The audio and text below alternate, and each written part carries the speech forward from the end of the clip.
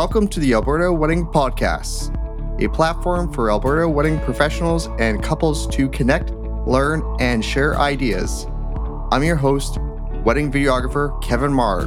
With over 100 weddings behind me, I'm your guide to all things weddings in this great province of ours. Well, I hope everyone is having a great summer so far. We're coming towards the end of August now when you do hear this.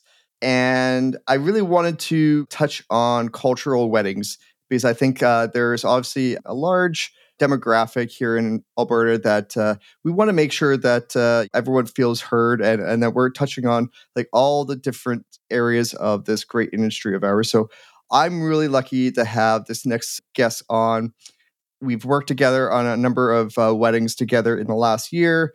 His work just really speaks for itself. He's based out of Edmonton, but he travels all across Alberta, Canada, and international. So without further ado, everyone, I want you to welcome Andre onto the podcast. Kevin, thank you so much for having me. I know we chatted about doing this for a while, so I'm super excited to finally get the ball rolling on this. Yeah, no, this is going to be a really fun hour because I really want to dive into just all the intricate quirks about doing cultural weddings because they are very unique and special, and I love the traditions that come with them. And I've done a fair number of my own. I know you've done well more than I have, so I definitely wanted to bring you on and kind of let people in on what they can expect and just the differences and how you can best prepare to have the best wedding for yourselves. But before we get into that, I really want the listeners to know like how you got into wedding photography in the beginning and give us your origin story. Well, my origin story. I wasn't planning on even ending up doing photography. My parents bought me a camera when I was in university to do videos, and I slowly stumbled across blurry backgrounds in photos. That's how I ended up kind of finding my way into photography. Just seeing that image and seeing how it looks a little bit different than a smartphone image. And that's kind of my route into wedding photography. That's just the entry level of it. It took me a while to upgrade and actually push into choosing to do this as a business, but my background in school was international business and marketing. So this really kind of just worked together on a grand scheme of things to work in photography and marketing. And on I wasn't really planning on doing weddings to begin with, just because I knew the intricacies of it and how difficult and stressful they can be. So for me, just end up having a friend reach out to me, hey, we're doing a really small budget wedding, $500. Are you able to help us out? I'm like, yeah, you know what, $500. I get some good food at the end of the day. So it just made sense at the time. It was a fall wedding. I'm like, I had no idea what I was doing, but I think that's the origin story for a lot of us. We just say, hey, why not? Let's give it a shot and see how it goes. And many years down, not many years, but about 5-6 years down the line, right? I'm still doing it and I'm doing it full time. So I'm incredibly grateful for that. So was it like around 2016, 2017 that you got going or? Yeah. So I picked up a camera in 2016 and in 2017, I shot my first micro wedding, if you want to call it that. And I was shooting part time, shooting 5-6 weddings a year. And then when the pandemic started, that's when I actually chose to go full time. And it Perfect timing, right? Why not? Yeah. call me crazy, right? So like, I what love else it. am I supposed to do at home? And yeah, we were doing backyard weddings, and then we jumped into slowly bigger and bigger weddings as the backlog kind of filled up from people who had to postpone their weddings. There was a really high need for photographers. So I'm like, well, you know what? No better time to go head to the wall on this, learn, grow, work with people, and just develop my skills, develop this business. And we've been so fortunate to have the experiences that we've had traveling, working with amazing couples, and just capturing so many different types of weddings. Yeah, absolutely. What were some of those early challenges that you faced, like in the first couple of years pre-COVID? You know, where you were still trying to like find your groove and really find your style. Because I think in the beginning, like a lot of times as creatives, we look at others like that we look up to and we try to mimic what they do. Is like, okay, how did they do it? And we try to mimic it. But over time, I think we find what works for us and we take a little bit from everyone and we create our own style. So I think for me, the biggest thing was honestly confidence. When you're at the very beginning, you're just not 100% sure on yourself. It's just the reality of it. If you're shooting a $500 wedding, the client knows what they're getting into, right? So it's not the end of the world if your exposure is wrong or you edited too funky, whatever. You use the presets like we all started. Yeah. But as it got on, for me, it was about confidence and about emotion, right? A lot of the times I was getting together with my couples in advance and they could see through me that I wasn't confident enough about what I was going to deliver to them. It's a huge thing that you need the couples to trust you, to have the confidence in you, and to know that you're going to deliver not just sufficient work, but you need to excel and push and that you'll bend over backwards for them. Essentially, that's what everyone wants on their wedding day. So it took a while for me to find that within myself, the why I was shooting weddings, because that's where the confidence stems from. You really need to know why you're doing this just so you can continue growing, and then the couples can actually see that from you. So confidence was the biggest thing for me. I like that you mentioned that because I could definitely relate and still relate to this day. We're all Hmm. constantly in this battle with our confidence. Like, you could have shot like 500 weddings, and still at times you have that self doubt a little bit inside you as like, okay, like, 100%. is my work still good enough? And not quite maybe the imposter syndrome, but you're like, okay, people are now paying me a lot of money, a lot of trust, a lot of responsibility. I have no room for error. Correct. And so, like, how were you able to overcome those confidence problems that you were dealing with, which we all have dealt with, to the point where, like, you were starting to feel like more in your skin, like you really felt comfortable in your skin, and it was starting to show through your relations with your couples? So it actually goes way back to when I was a lot younger. I used to play a lot of sports. I played soccer, I played volleyball, and it has nothing to do with photography. But I remember those high pressure games, and my heart's just pounding and I'm sweating. The game hasn't even started. I'm not even warmed up.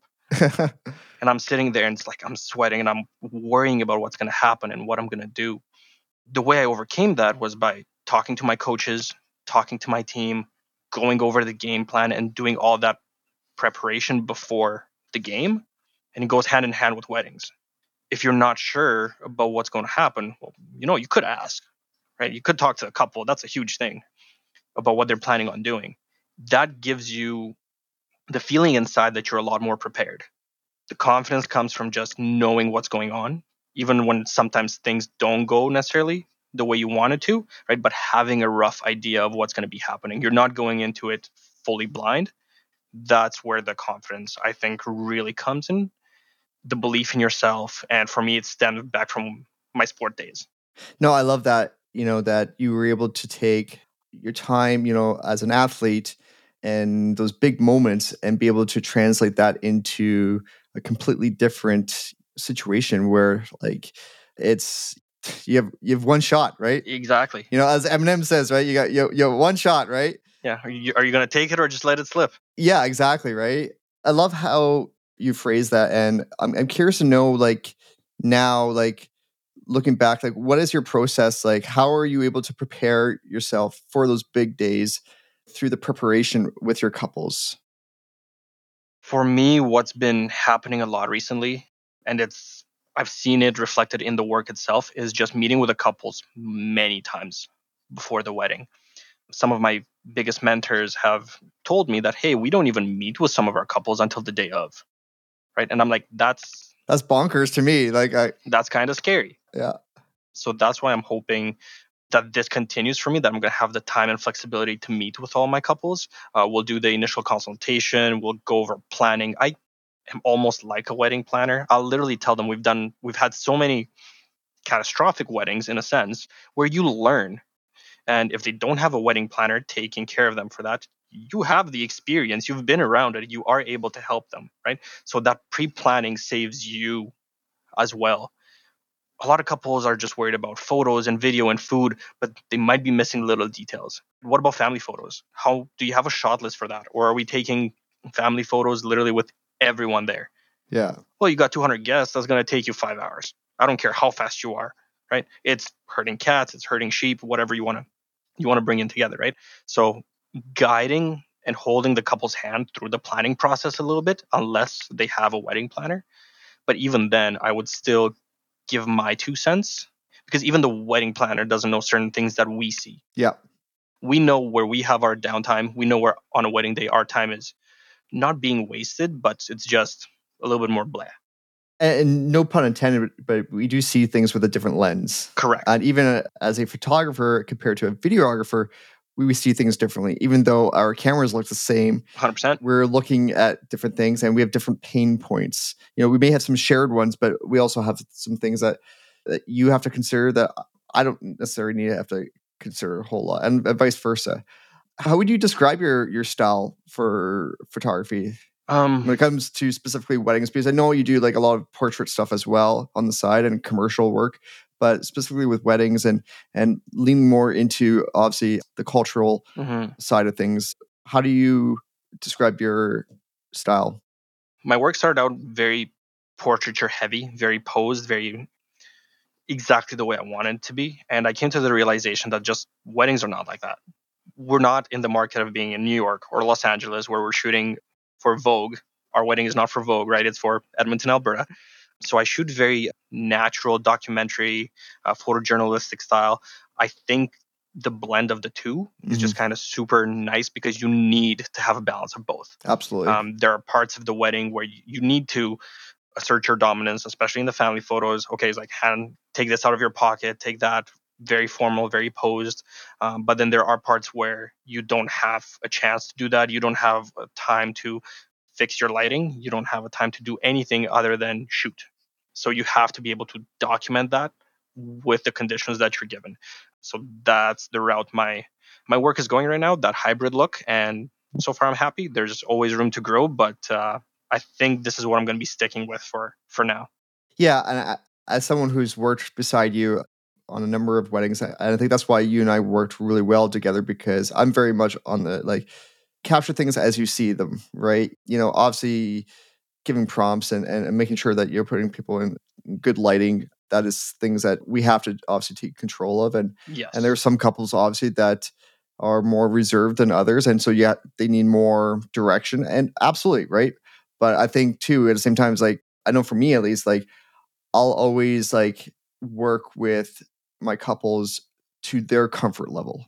I'm never going to get them out of their bubble just for my own self satisfaction, right? Like, because they're going to look back at those photos and be like, or those video clips and be like, that's not who we are. Like, it was so awkward. It was just, we did just one pose, 5 different ways, and it was not who we are. Whereas some couples, that is who they are. And it's like, okay, you know what? If that's what you want, let's lean into that. Yeah. And again, doing the hybrid, parts of the wedding require one style versus one part of the wedding requires something different. And I had to learn to be a lot more proactive.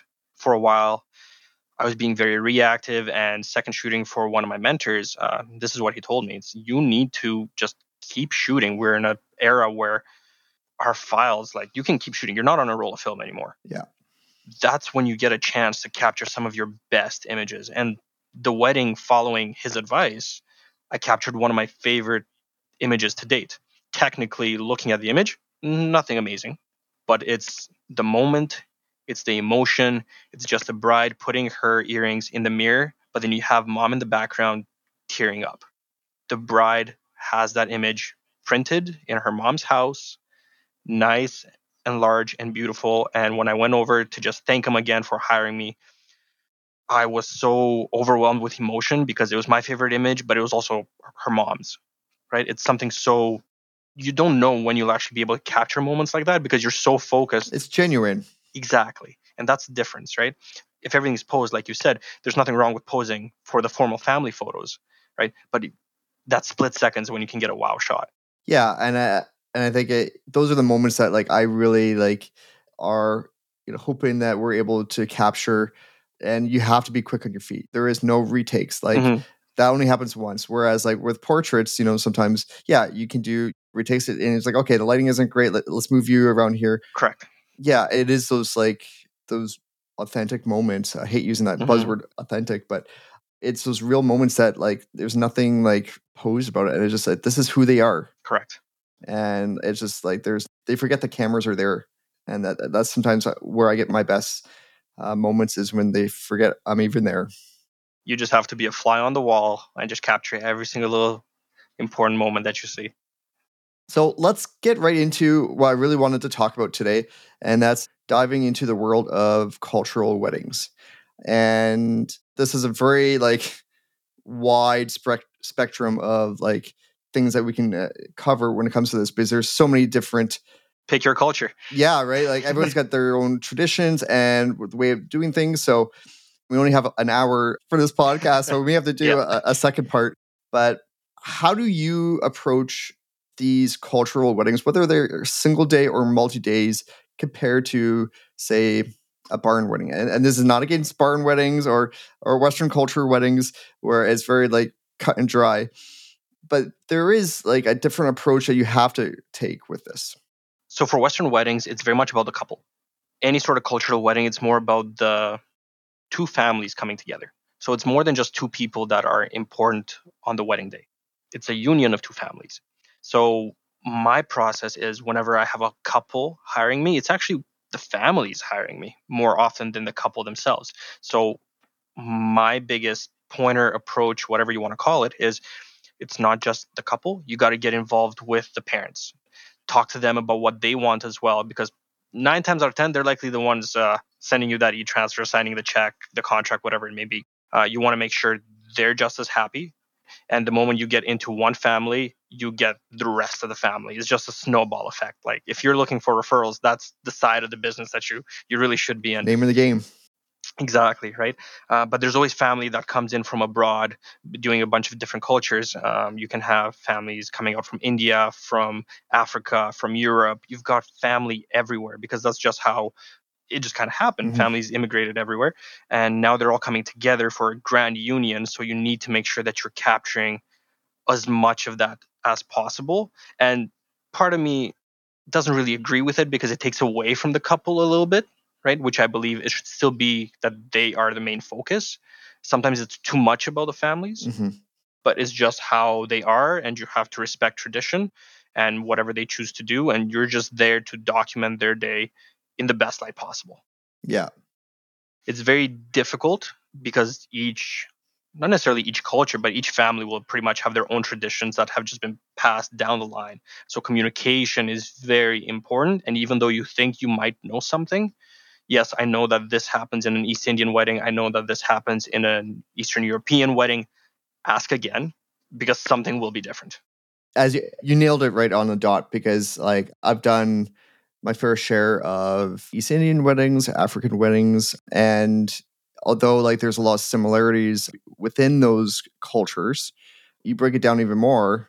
There's so many little different things that it's okay, we did things a little different this time. So you making assumptions is the worst thing you can do. Exactly. That's why it starts from the very beginning, all that preparation is that 90% preparation that we were doing before the wedding day Yep. that is going to really make or break that week, right? For cultural weddings, the prep before the wedding is 90% of the battle. 90%. Shooting ends up being easy if you're prepared for it and you know what's happening. So when a couple does or a family reaches out to you, and let's say for example it's a multi-day wedding, how do you start the dialogue? What are some of the questions that you're asking them to find more information on how, one, you can serve them best, and two, making sure that you're not selling yourself short too, because it's a huge commitment, right? There's a lot of these are 4 or 5 days, right? And so, Yep. and it's not just yourself shooting it. You've got probably maybe a second or a third shooter sometimes. Exactly. Yeah. In regards to second and third shooters, at some point I will have them meet my couples and their families. Just because I'm with the bride doesn't mean the groom should be left out in the dark. Yeah. Right? He needs to know who he's working with. He needs to have a good rapport with the second shooter. They also need to feel comfortable enough to be able to ask certain things of the second shooter as if it was me. Right? They need to be able to say, "Hey, we need this photo. We just remembered about it last minute. We forgot about so and so. We need this captured," because there's a lot of that, especially when you have 800 guests. They're not small weddings by any means. Going back into kind of capturing all of this, it's difficult, right? You've got two separate events on each day. You want to make sure that they're incredibly comfortable. And when it comes to the dialogue from the beginning, the first thing you should probably be asking is, what type of wedding are you having? Traditional versus non-traditional. There's a lot of people who will combine an East Indian wedding with Western wedding. And then if you just assume it's a full Indian wedding, you're not prepared for that either. Yeah. Usually, let's say East Indian, I will ask about their religion first. You've got Hindu and then you got Sikh weddings, and they're significantly different, especially when it comes to the final wedding ceremony, which one is either they're usually both at a temple or some sort of traditional location. But you want to be ready because you already know which traditions you'll be pulling for which wedding. That's very important. Then you go through the list of the traditions that you know happen at those weddings, and you ask the bride, the groom, or the parents their approach to those traditions. Are they doing all the traditions? Are they omitting some of them? Each tradition can be manipulated, like we mentioned, by each Mm-hmm. family, right? Let's take, for example, Hindu weddings. At some point, the bride and the groom, they're holding hands and they knock over 7 times, right? They walk around the fire 7 times, Yep. and then they knock over usually a dessert or something on it's a nut on a leaf, just to kind of symbolize the 7 lives, 7 afterlives that they're going to be together. I've had every family do it slightly different.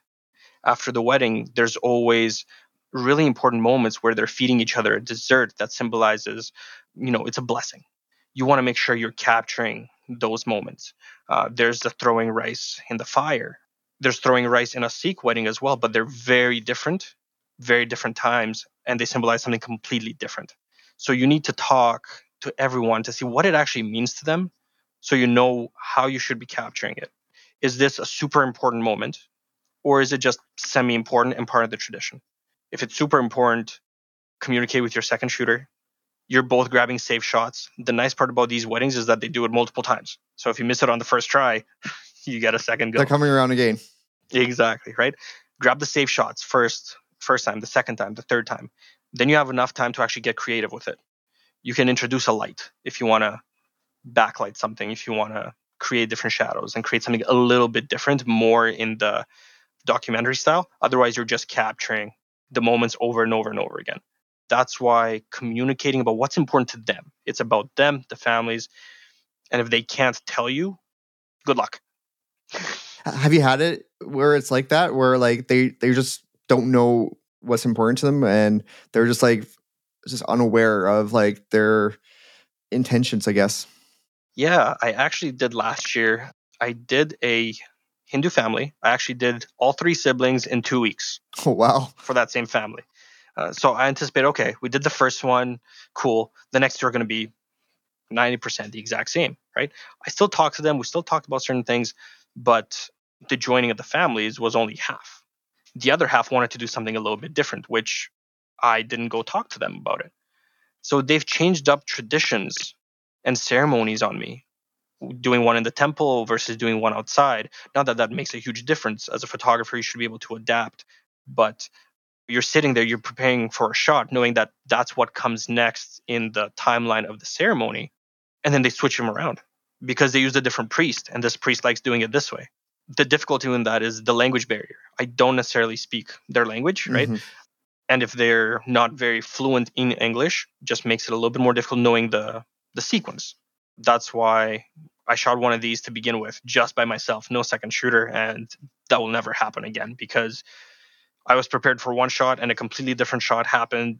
Still captured it, but not in the best way, not in the best lights, not in the proper way. I get that, right? I know a lot of solo shooters. I'm doing more solo weddings this year myself, and there are risks involved with that. Obviously, I'm still learning my way through it and trying to combine like between capturing the moments and also being prepared for the next event. The next. Because I'm always looking ahead, just like you. Like you're always looking at the timeline. Okay, what's next, right? And because we're only there for a certain amount of hours, and Mm-hmm. we want to. We wear a lot of different hats, as you know, on the day of and even beforehand. And one of the things is like we have to be a timekeeper a lot of times. And if someone's not on top of that, then things can go really off the rails. So that's why I always like to have like multiple people that has the timeline. And so I'm not the only one that's looking at keeping on time, that there's a number of us, but I also understand too that people get caught up in the moment and they forget. And it's like, okay, I'm the only one that's looking at the timeline now. So let me ask you this. Have you had a cultural wedding where it's actually been on time? Whew. No, I don't think so. But I mean, and I don't want to pin this on just cultural weddings, 100%. but I think too, yeah, there is certain trends. If you do enough of them, there are more likelihoods that things could go off the rails. And recently, I've had that happen. Mm-hmm. Yeah, it can get frustrating, and but at the same time, it's like, okay, these couples know that you're only there for a certain amount of time, and that's where the communication comes back, and it's just Correct. and just Right. trying to keep them aware of, okay, this is where we're at this time. How are you guys feeling? Do you guys want to stay here a little bit longer, or because if you guys want to stay at this certain situation for a little bit longer, okay, this is what's going to happen, like as a domino effect. If Mm-hmm. you're okay with that, let's stay here. Otherwise, we do need to keep them moving, right? So And that's why it's important to know what they actually prioritize and what they value more, right? Because if you know that's something that's coming up, it's just meh for them and they care something more about what's going to be happening later, you can skip that part. Go for what they actually want. yeah, When they see the final gallery, you'd rather have the wow moment of what they actually wanted instead of half-assing that one. yeah, And then you capture the other events, small events, or a small little thing that might have been happening, right? right. So you got to prioritize for yourself as well. And the transparency and talking to the couple beforehand, even about, things running late. Like, hey, if we're running 2 hours behind, there's a contract, I'm booked for X amount of hours. If it's running late, I need you to sign right here in advance that you want me to stay past the allotted amount of time, and you will be charged accordingly, just so I'm also not bothering you Yeah. on your wedding day to be like, hey, look, guys, that's an awkward conversation to have, right? Hey, 15 minutes, like time runs out. Like, what do you guys want to do? And they look at each other awkwardly, and then they go talk to their parents, and then you're just end up wasting another 15 minutes, right? I like that approach that you make, and that's actually something I don't have in my contract currently. But moving forward, like it's something that I'm seriously going to look at because, yeah, I do have a lot more flexibility with the collections I offer now. But there are still situations where they even go above and beyond that, and it's like, okay, you want to really allow them to be in the moment and really enjoy that day, and not talk business on the day, because who Correct. wants to talk business on the best day of your Exactly. life, right? So I totally get that, and it's a fine line, right? And everyone has their own way of running their business, but I definitely Mm. like your approach, and I think it's something that I think you'll probably see more photographers and videographers look at that as an option moving forward, because I just put myself in their shoes, right? If it's my wedding day, by 9, 10 o'clock, if your time's coming up, I've probably already had a couple of drinks. I'm feeling good. I don't want you coming up to me and be like, hey, kind of ruining my mood, right? You want to, yeah. like I said, fly on the wall, right? So that's why you ask those hard hitting questions in advance, right? Well, this is a good segue into my next question, because I want to talk about pricing. And this is always a scary topic, sometimes. How do you charge for your multi day cultural weddings compared to, say, a single day wedding? It depends first off on the type of culture, simply because some weddings will just be 2 days where you can just charge your regular day rate X amount of hours. If you're looking, for example, East Indian ones are the ones that are usually run 5 days, 7, 10 days, whatever it might be. Those ones you end up usually doing per hour, because you might need 3 hours with the groom at the same time that you're shooting for 6 hours with the bride. Hmm. It's tough to price that one out, right? So that's why hourly kind of just makes the most sense. For an East Indian wedding, you could shoot up to like 40 hours. 40 hours, you got to take that into account for two people. Yeah. And for me, pricing was actually a really difficult thing, because if you're shooting Western weddings, let's say you're doing one on Friday, one on Saturday, you're making a decent chunk of change for 10 for 12 hours, whereas you're putting in a lot more work for the cultural weddings, working more hours for, let's say, 1.5 times the price of the Western wedding. So if you're breaking down to an hourly wage, you're probably losing money on a cultural wedding if you really break it down, all your costs, etc. However, you end up having work in the middle of the week. There's not many Western weddings on Monday, Tuesday, Wednesday, Thursday. Yeah. So opportunity cost. That's where you have to be accepting of the fact that that's how it is, and they're booking for so many hours. And you also got to understand that from your first couple of meetings with the client, customer lifetime value. Mm-hmm. How many siblings do they have? Well, you just talked about that one you did last year where you did like the whole Exactly. family in like a month. And that's how it worked, right? The initial consultation was the bride and groom, then with the family. And when the family showed up, there was another 2 siblings on his side and another 3 siblings on her side. And they saw their engagement videos and photos. And they're like, okay, Andre, we need you for another 2 weddings. And they're happening within the next week. So I ended up giving them their engagement session photos and video free of charge. Oh, wow. Because I saw how many, you saw the value, right? Like I get that. It was an hour of my time. Then whenever they met with me, they treated me nicely, right? They treated me with respect. They treated me professionally. We went out for coffee, and even something small is like, hey, don't worry, I'll get coffee. Don't like it's not the end of the world. Yes, it's $5, but it's how the client also makes you feel. We are over the moon when we see a nice review or you get that private message. We absolutely love this. You did such a phenomenal job. We can't stop looking at it. So if you can read that that's the type of couple you're working with, you better damn well bend over backwards for them, because you try your hardest on an engagement session, you book another 2 weddings in the next week if you get lucky like I did. Mm-hmm. And out of that, family sessions came in. The customer lifetime value from that one client was exponential. Yeah, it really is about how you make them feel. And I've said this on a number of episodes, including last week's episode, is that you can create the most breathtaking photos and videos and, get all these shares and like accolades and awards and blah, blah, blah. But when it comes back down to it, really, if that couple didn't feel appreciated, if they didn't felt like they were taken care of, and they didn't see you as someone as an extension of their family, Correct. all of those accolades mean nothing. Because and even taking the referrals out of the situation here, just focusing on them, right? Like what's your priority?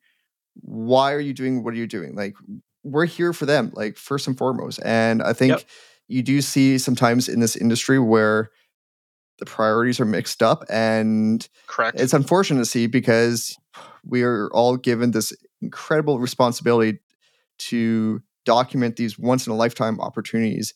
And sometimes they're spoiled because of how these couples and these families were treated or they were made to feel on the day of or leading up. And it can really just ruin everything. So I love the fact that, you really lean into how you make your couples feel, how you make their families feel. Because if you make them feel like $1,000,000 and feel like you're a part of your family, they're going to make you feel like you're a part of their family. And there's no better feeling than that. We are in a luxury industry, and we saw it during the pandemic, right? There wasn't a lot of work, right?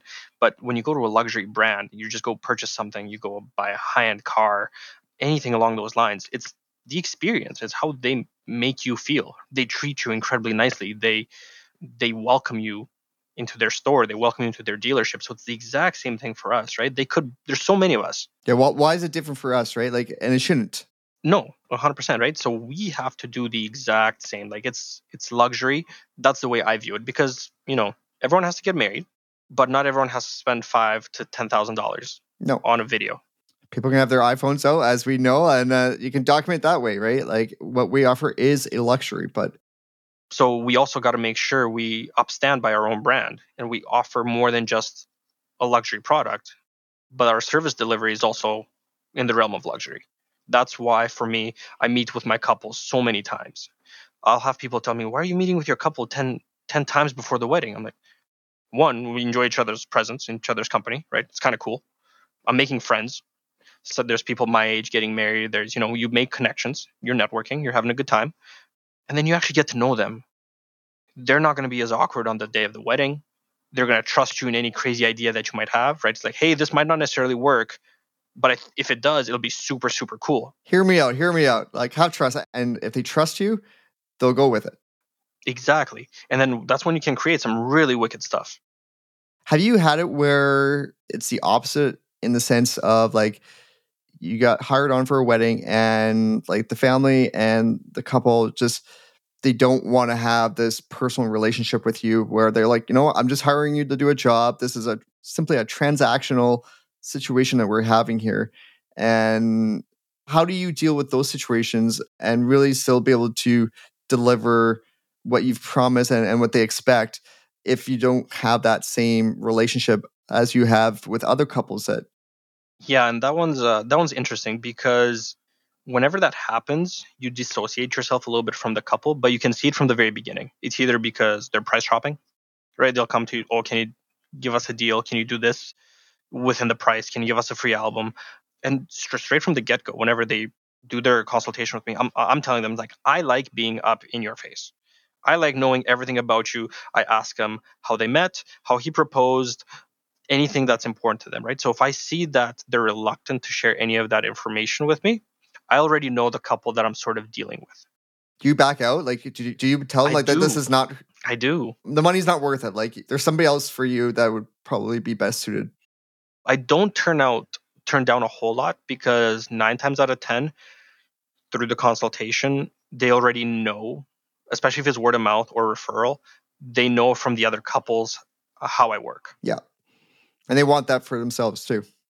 Exactly, right? At the beginning, it was a little bit tougher simply because they were just a cold lead and then you have to convert them into a booking. Yeah.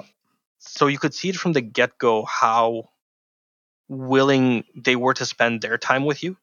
Did you want, I'm like, hey, let's do a Zoom meeting, get to know each other better. Everybody say, hey, can we just like go back and forth between emails? We're really busy.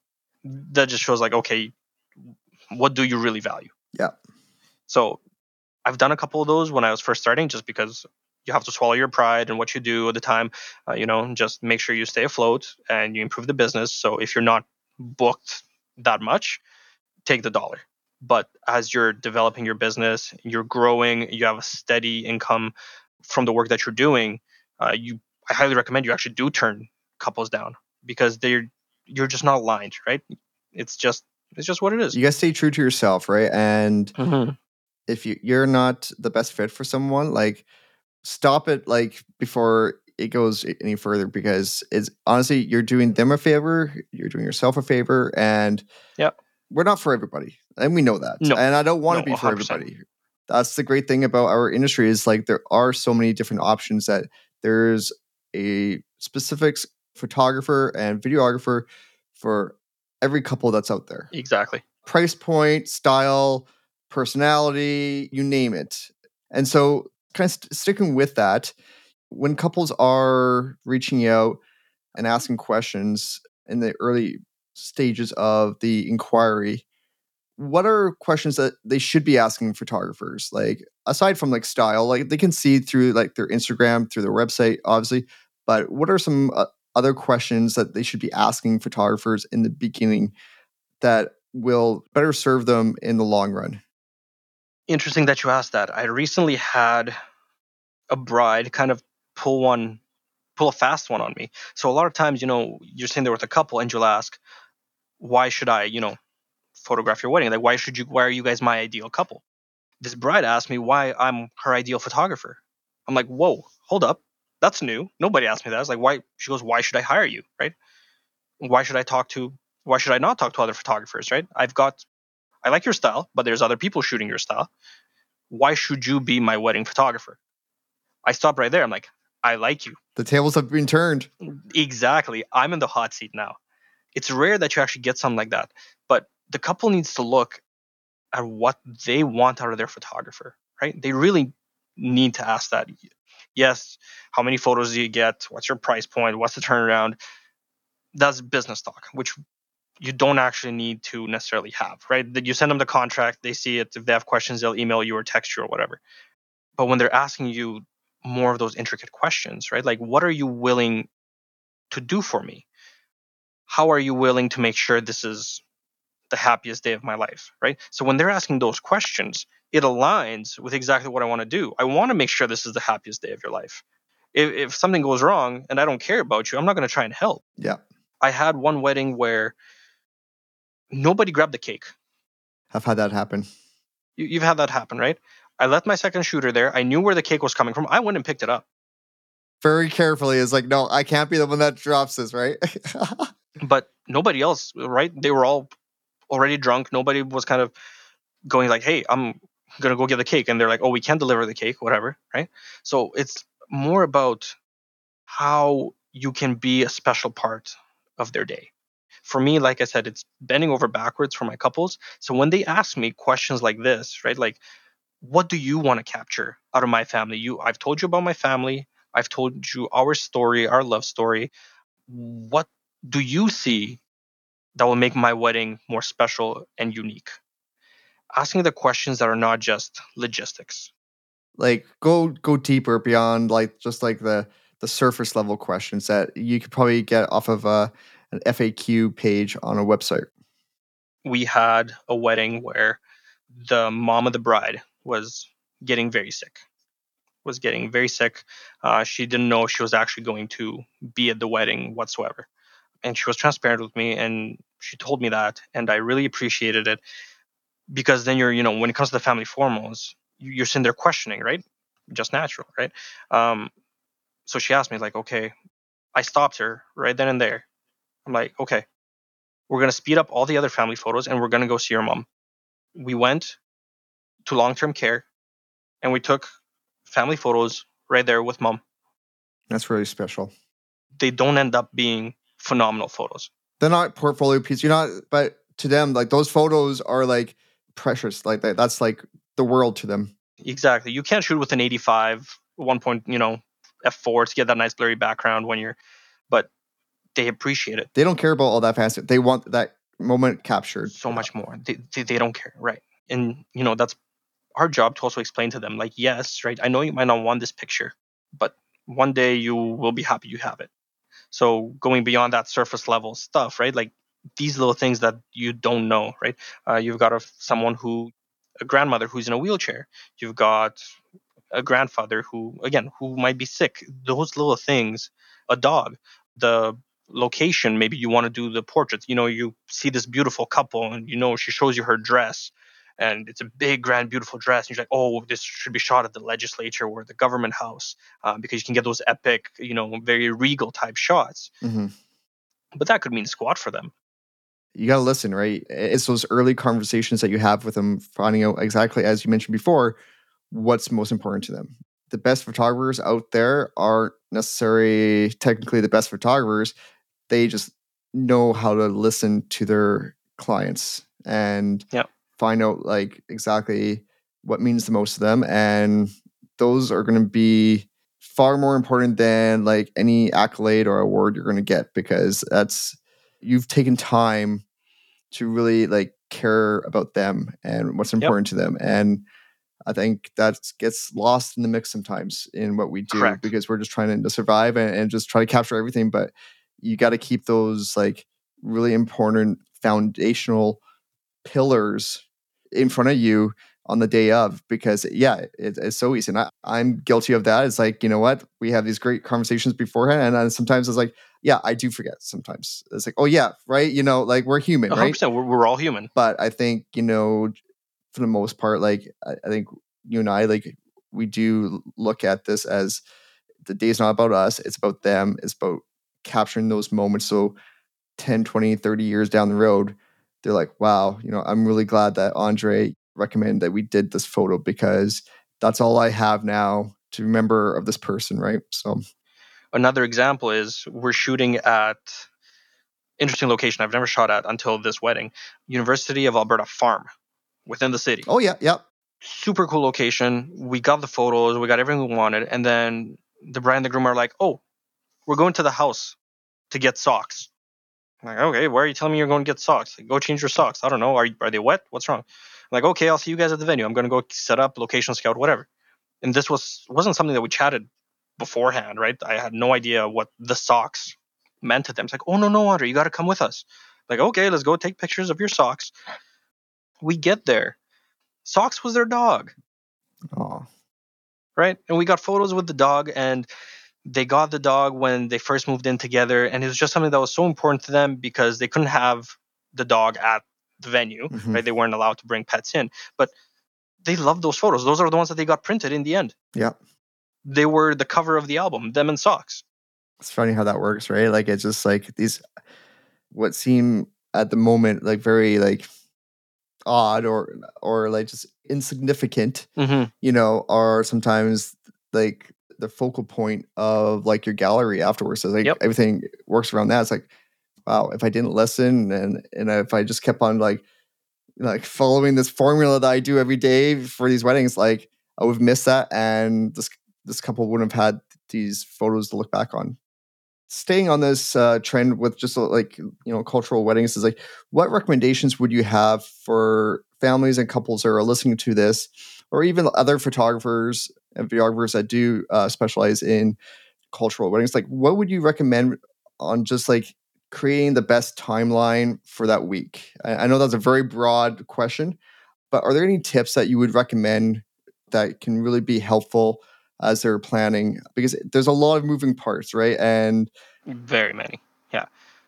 Always with other photographers, with just anyone doing any sort of cultural weddings, everyone gives you the timeline. You'll see it, right? From 12 to 1, we're doing this. From 1 till 2, we're doing this. From 2 till 3, we're doing this. Add 15-minute contingency buffer times in between every little thing that you're doing. I'll see couples do, okay, we're doing portraits from 1 till 2, or let's say 4 till 5. Grand entrance is at 5. I'm like, damn, you don't realize it's going to take us 45 minutes to get there. A lot of people just forget about the travel time in between locations. People forget that things can potentially get off track. There's nothing wrong planning for more time. And then you end up having that extra time where you can breathe and take in the day yourself. So I tell them, okay, take an extra half an hour for this. If we finish within 10 minutes, you get 20 minutes to just drink some water, talk to your bride, see how you guys are doing, talk to your family, just give them a hug where we can. do any touch ups or whatever? Yep. Exactly, right? You've got some extra family that you want to take photos with. Now we have that time. Otherwise, you're planning, okay, this is going to take from 1 till 2, and you're counting all these hours and all these days, and you're at 30 hours. Estimate for 35. Just if you're putting in so much money, so much time and effort, this sounds like I'm fishing for extra cash, but No, but it's really knowing what their needs are, and like you're the expert. Like you're the one that has done many of these. You know how things typically go. We're not trying to put people in boxes here, but yeah, and that goes for like Western weddings too, right? Like it's like for any exactly. wedding. Any wedding. That's just event planning 101. But for example, did a East Indian wedding last year, and I think you remember the day when there was a massive cell phone outage in Edmonton on Rogers. Yeah. The priest could not find the location where we were at, Oh no. and everyone that was at the wedding was with Rogers. So there was no way of getting a hold of each other. Oh my goodness. The priest ended up showing 2.5 hours later because he was within the vicinity, right? But nobody could help him out. The rest of us were trying to find a different priest that could show up ASAP, who was hopefully with a different cell phone provider, Yeah. right? And that's none of his fault, none of our fault either, right? Yes, And we're not trying to location. make light of the situation, but I mean, you can look back and kind of chuckle now, Exactly, right? but But yeah, there's things that had you had a little bit of contingency time put after a little thing, those 2 hours would have been made up down the road somehow. So that's why it's important to add a little bit extra in there just for safety planning, essentially. For the photographer as well, your battery dies. I don't know, you can't find a lens cap, whatever it might be, yeah. right? You need an outlet. You got to move some of your stuff. Your light's just not working. Things happen. It's a live event, right? Like there's so many things, and that's one thing I do say in my contract is it is a live event, and things can happen that are unforeseen. We try to plan as best as we can, as we've been Yep. talking about this last hour, but some things are still going to happen, no matter how prepared you are. So And they're out of your control for certain things, right? Like I can't bring the cell phone service back on. I wish I could, I'd snap, but it just doesn't work that way. it's been such a great hour. I can't believe we're coming up to the hour already. I really appreciate you just like pulling back the veil and really just like letting me and our listeners in on like how you approach cultural weddings. I wish we had more time because we can talk for hours, I swear, on this. Exactly. I am really curious to know like what you're really excited about for the rest of this year and into next year. What do you got coming down the pipeline that you're just like overjoyed about? So we are actually expanding a lot more into African weddings. So that's going to be super exciting. We've had a couple inquiries for Somalian weddings, Kenyan weddings, potentially some destinations as well in Africa, which would be super, super cool. So fingers crossed those end up panning out and going our way. And again, just shooting a bunch of different weddings, learning about different cultures. It's exciting. It's something that you get to experience. That's also new. So as a person, not just a photographer, you get to grow and learn about different cultures and nationalities, and just to be able to see how everyone just comes together in Edmonton, in Alberta, whatever it may be. It's really cool to see that this is a community that we kind of live in. Yeah, I mean, I've been able to experience so many different cultures since getting into this industry in 2017 that I wouldn't have otherwise been able to. And so I definitely feel more cultured now and more open to like other traditions. And it's really cool to see how different traditions and cultures view love and marriage it's really just like neat to see that. And I was like, huh, it's like that's really cool, and I can respect that. Exactly. Yeah. So how can people find you? Ooh, on Instagram at flux_weddings, FLUX, not FLEX. That's something people always tend to mess up. And then, yeah, search my name, Andre_Roman, for my other page. And then website would be fluxmediayeg.com. Andre, it's been an absolute pleasure. I always love catching up with you, and I really appreciate you taking time out of your busy summer Yeah, schedule to sit down with me and just let people in on the whole world of like weddings and specifically cultural weddings, because I think they're fun, they're crazy, they're exhausting too, right? But 100%. in the end, like you look back and it's like, you know what, that was a pretty wicked party. A wicked party, and there's so much more. We barely scratched the surface. There's so much stuff that goes on into cultural weddings. So again, thank you for having me. It was a pleasure. It was fun, and it's always a good time to chatting with you.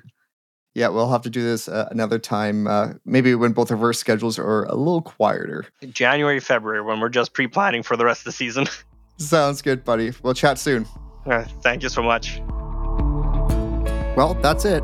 Thank you for listening to this week's episode of the Alberta Wedding Podcast. Each week, I will pull back the veil and introduce you to the faces behind the brands that you love in Alberta. Your feedback matters. It would mean a lot to me if you could leave a review and let me know what you think of this episode. Until next week, stay well and be merry.